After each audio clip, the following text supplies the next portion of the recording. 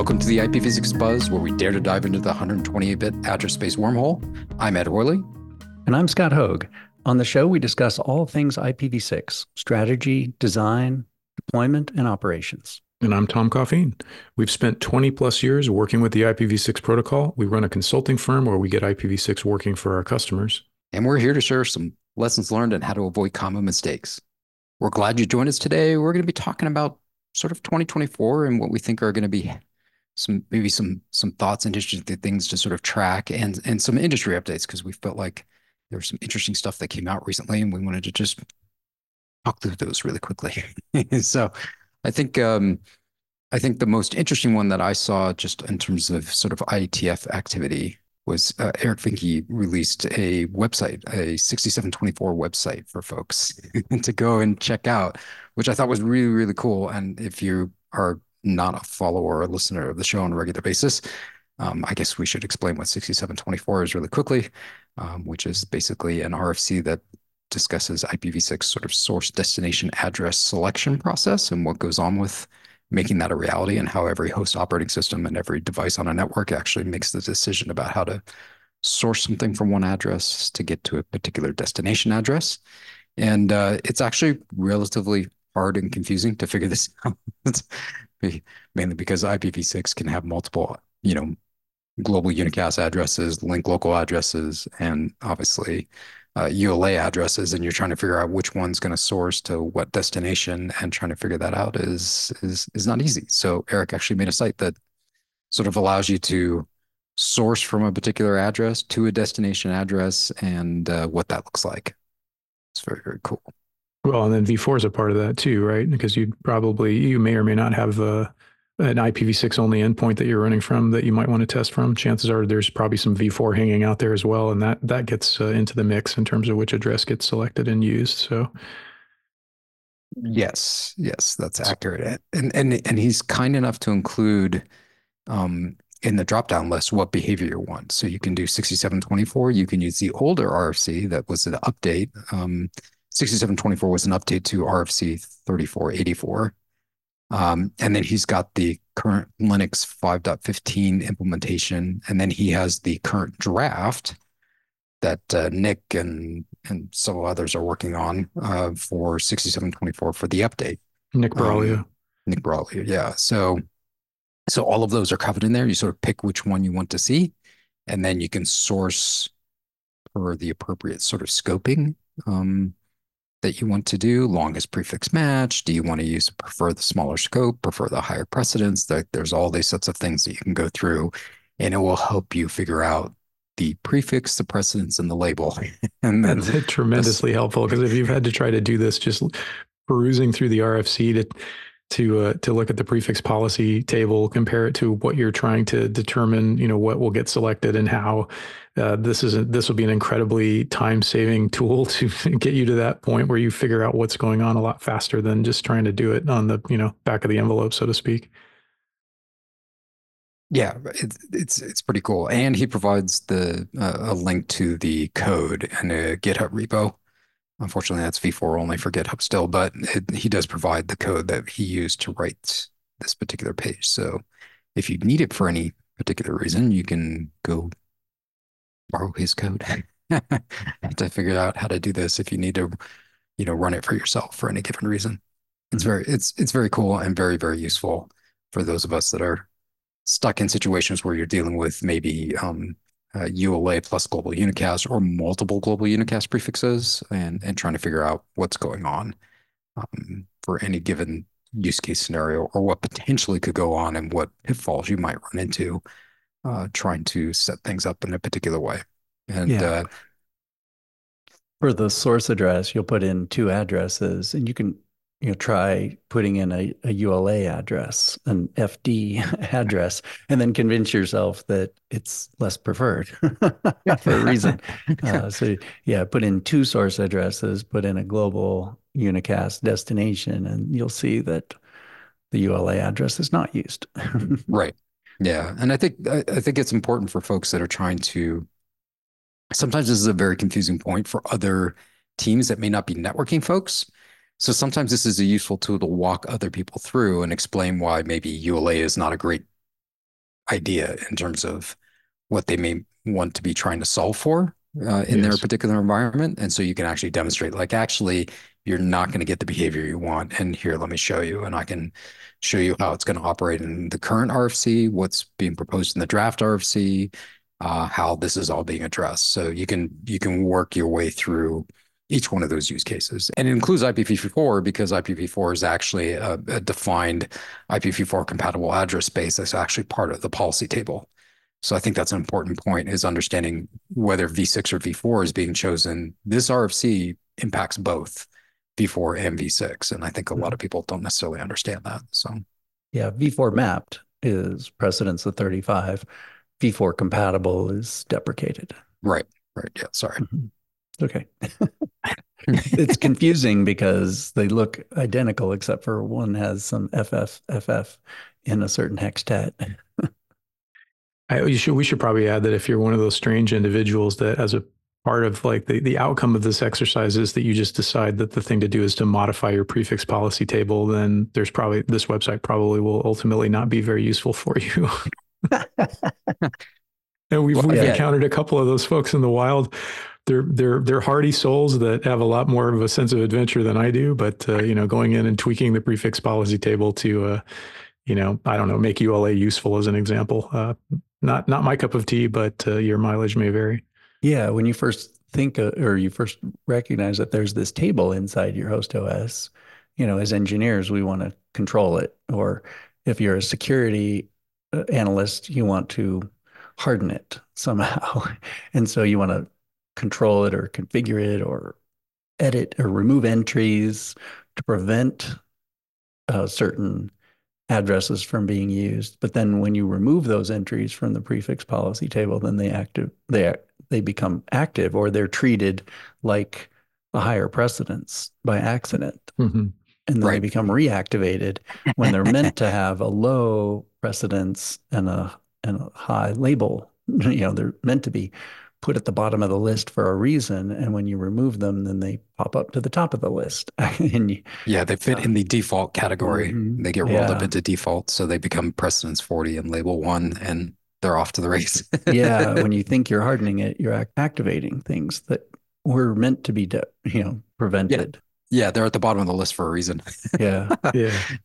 Yeah, because we don't use them anymore and we don't want to use them, but we want to call them out specifically. Yeah, this is one of the problems. I would say definitely this is something we demonstrate in like labs to sort of show like how you can mess everything up on a host operating system. But like both of you mentioned, it wouldn't be something that you would actually change in any active way. No. At least I don't think you should. No, at the bottom there should be a little entry, semicolon, there be dragons. Yeah, exactly. Here there be dragons. Here there be dragons.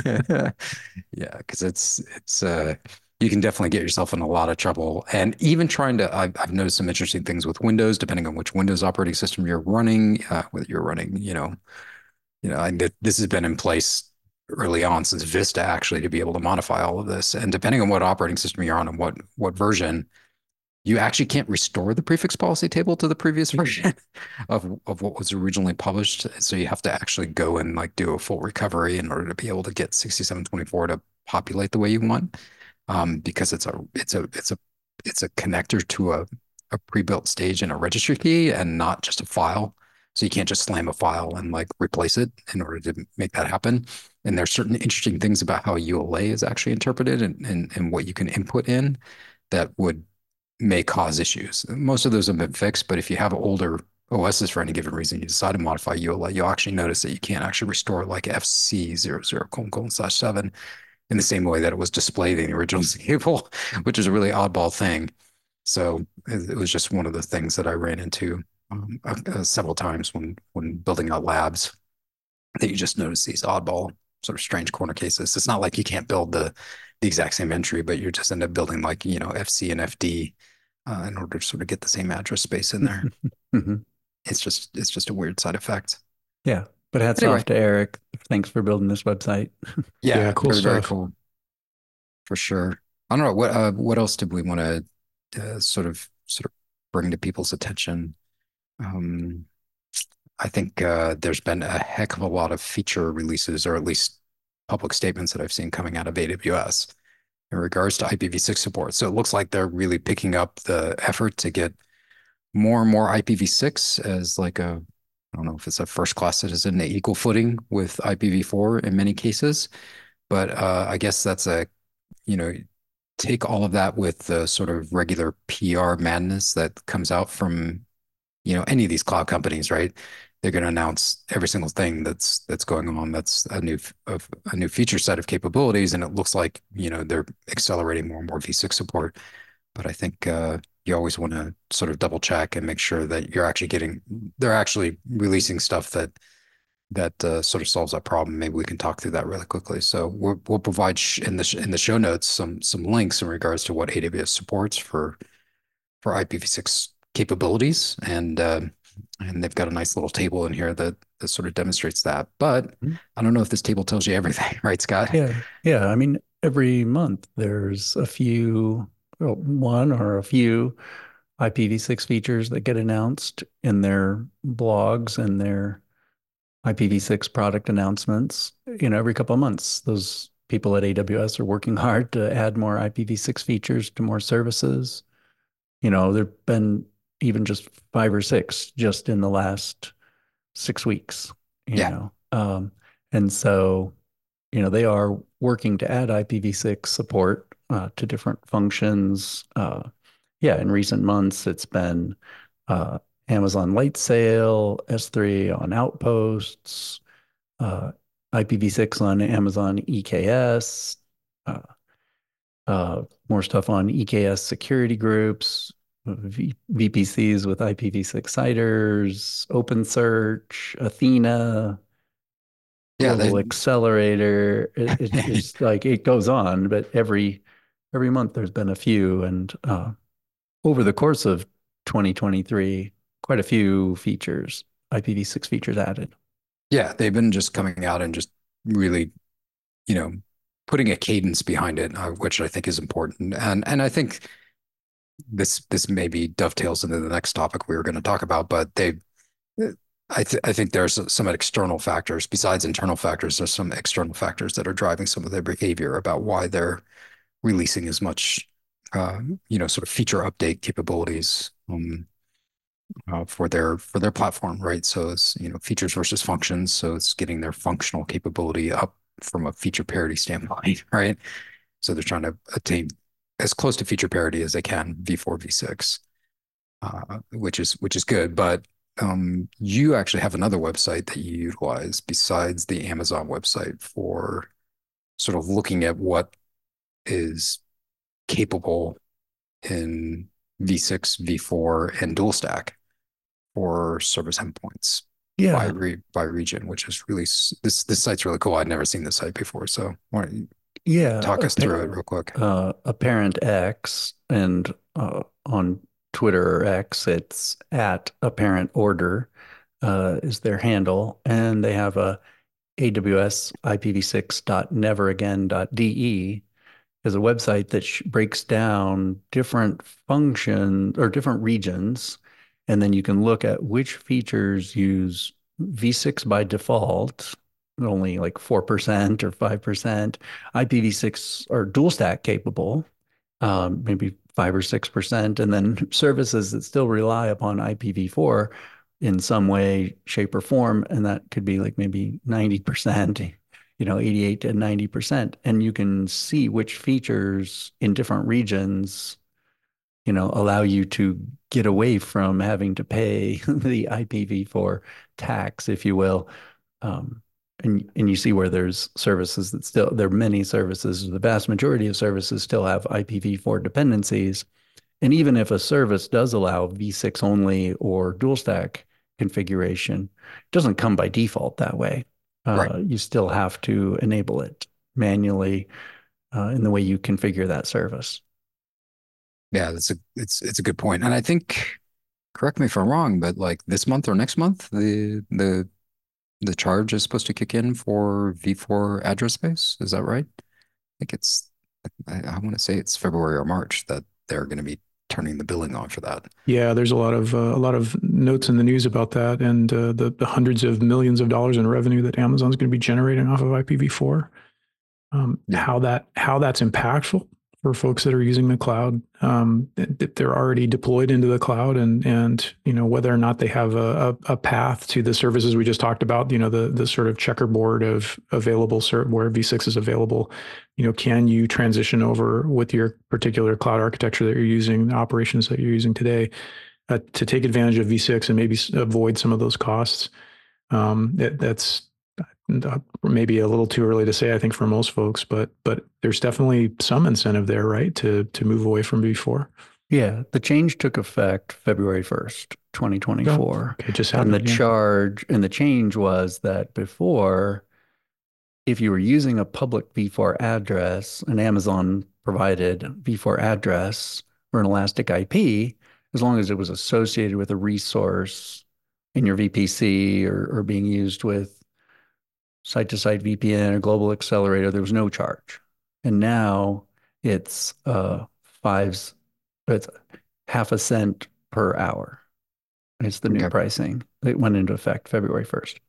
Yeah. So it's not onerous, I don't think, in total for the year, right? I mean, it's like $43.80 a year. yeah. Yeah. So it's not earth shattering in terms of dollars. I mean, if you're running huge resources in AWS, it could be, right? You're running thousands and thousands of nodes that are making use of Amazon's public IPv4 address space, and they could be financially impactful.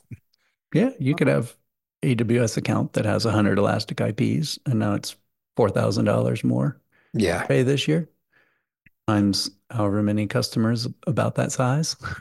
Yeah. Amazon's going to make lots of money with this. Yeah. It's sort of free money. So that Yeah, the if Amazon can buy a public V4 address on the open transfer market for less than $43, they can rent it to you for the cost of $43 a year. And at the end of right, that year, AWS still owns the address. They can rent it out again right. for another year for another $43. So, yeah, It's opportunity on top of opportunity. yeah. So if you can buy IPv4 addresses on the public transfer market for less than $43 a year, you should. Yeah, and then you can, for those that don't know, you can actually port or do what's called bring your own address. So you can actually bring your address space over to AWS. You could pick up an address space specifically for that purpose, and then just um, Mhm. allow your services to use that address space. And you shouldn't be charged. You'll be charged for the porting, I think, but you don't get charged for the actual use of the address Yeah, the then if you're ongoing using it of use. your own pool. You still pay for egress, Yeah, but that's just packets in, packets out, right? So yeah, you'd pay for that, but you wouldn't pay the half a cent per cent hour. or right. Yeah. So there are options depending on what you want to do, and that might make more and more sense for other organizations to do something like that in terms of what's going on. But it's definitely um, I guess this is a good way to talk about the next point, which is sort of your Scott, you written an article on sort of global ripple effects. Mhm. And yeah, on the InfoBlocks IPv6 Center of Excellence, we'll put a link in the show Mhm. notes for that too. And there's sort of 2 points around this, as sort of AWS moving more and more towards V6 and charging for V4 is definitely like an industry trend behavior that is going to push more folks towards IPv6 and what's you know what's going to happen in terms of what that looks like. Obviously, Microsoft and Azure is going to have similar sort of impacts. And I think a lot of this comes from maybe the US federal government's global adoption initiative around V6 and saying like, hey, we need to get V6 operating. We want to run in public cloud. Where's our support for IPv6 in the public cloud? And so I think part of AWS's behavior is partially being driven by the cadence of that requirement and needing to get, their their US Gov East and US Gov West IPv6 capabilities sort of, level set up to be able to support the US federal government in the way that's being required by all the federal agencies that are that are actively using those services, and that's going to be true for Azure and for Google too. And I guess if you're going to go through the effort of just building, two regions around that, you might as well just deploy it in all the regions that you possibly can, just to keep things consistent, right? Mhm. Is sort of my guess about some of the behavior that's going on. I could be entirely wrong around this. It's completely speculation, but it seems to make sense to me, that that would be partially driving some of the behavior that we're seeing, from these cloud operators. I don't know.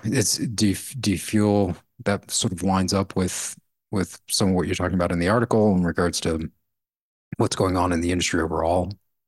Yeah, like when federal governments like the US government or China or Vietnam or the Czech Republic, makes a statement about their goal for IPv6 or V6 only, I think the industry notices, and there are flow down requirements to citizens or companies or service providers, or just an increased awareness of the importance of IPv6 and this global transition that we're all going through, and makes people realize, oh, well, if all these organizations are doing that, if AWS is moving, if cloud providers are transitioning to use IPv6, and or service providers have a preference for IPv6, well then we should move as well. So there's kind of it helps create awareness, it helps build momentum,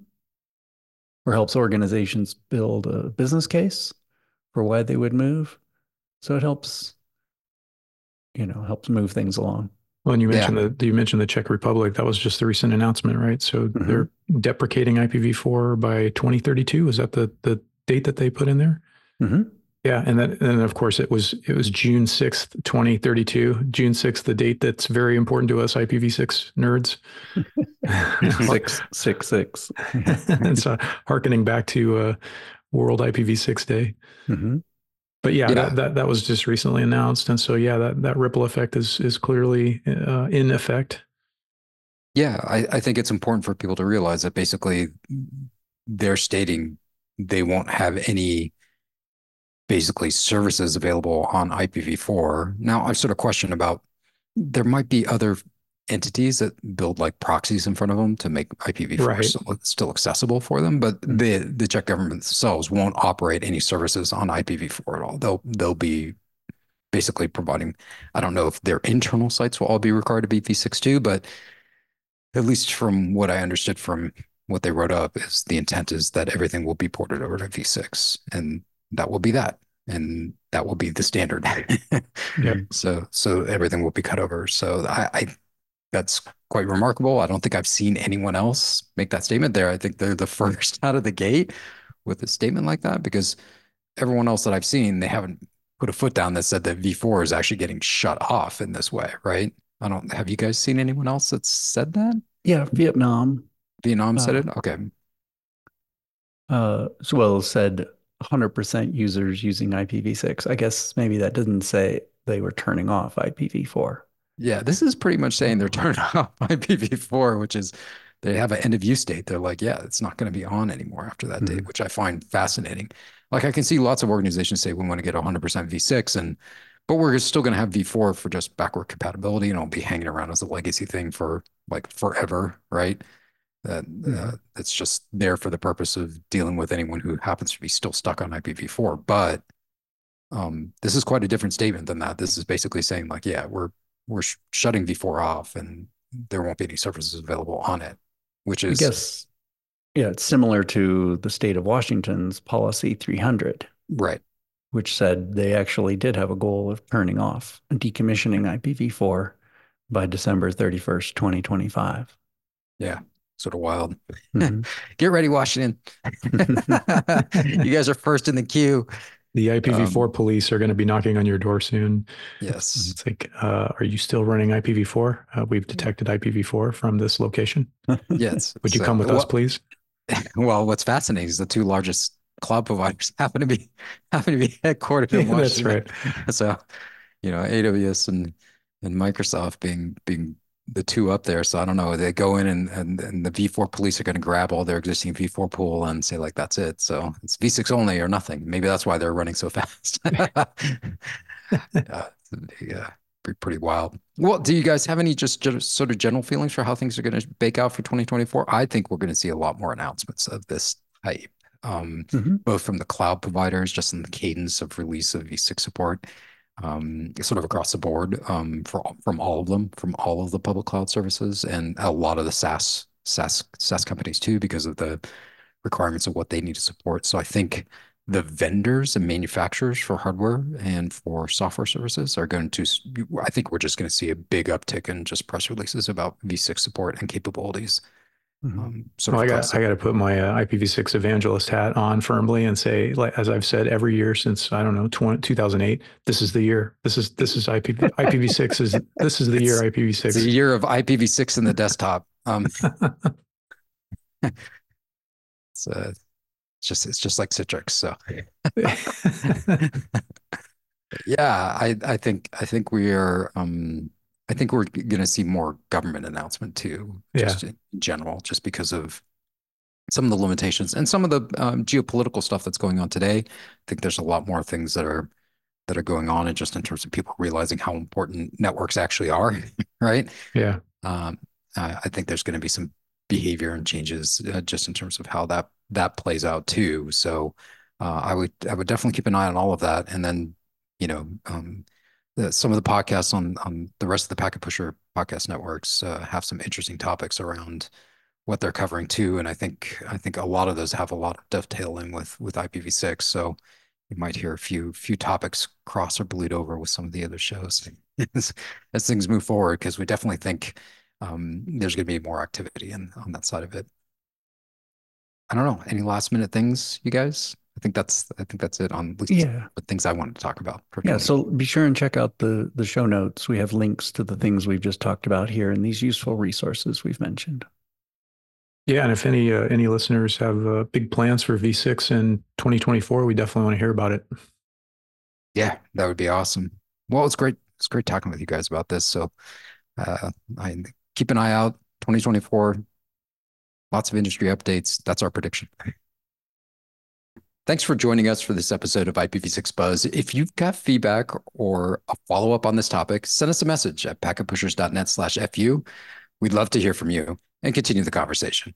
Also, on packetpushers.net, you'll find a range of deep dive technical podcasts for IT pros, including heavy networking, heavy wireless, and day 2 cloud. There's a whole lot more on the Packet Pushers site as well, such as tutorial videos and a networking job board to help you find or fill your next great role. So whether you're deep in your career or just starting up, Packet Pushers is the place to go to grow both your skills and your personal network. So long, and until next time, we'll see you on the IPv6 internet. Thanks for listening to IPv6 Buzz, a podcast devoted to truth, justice, and 128 bits of address space. IPv6.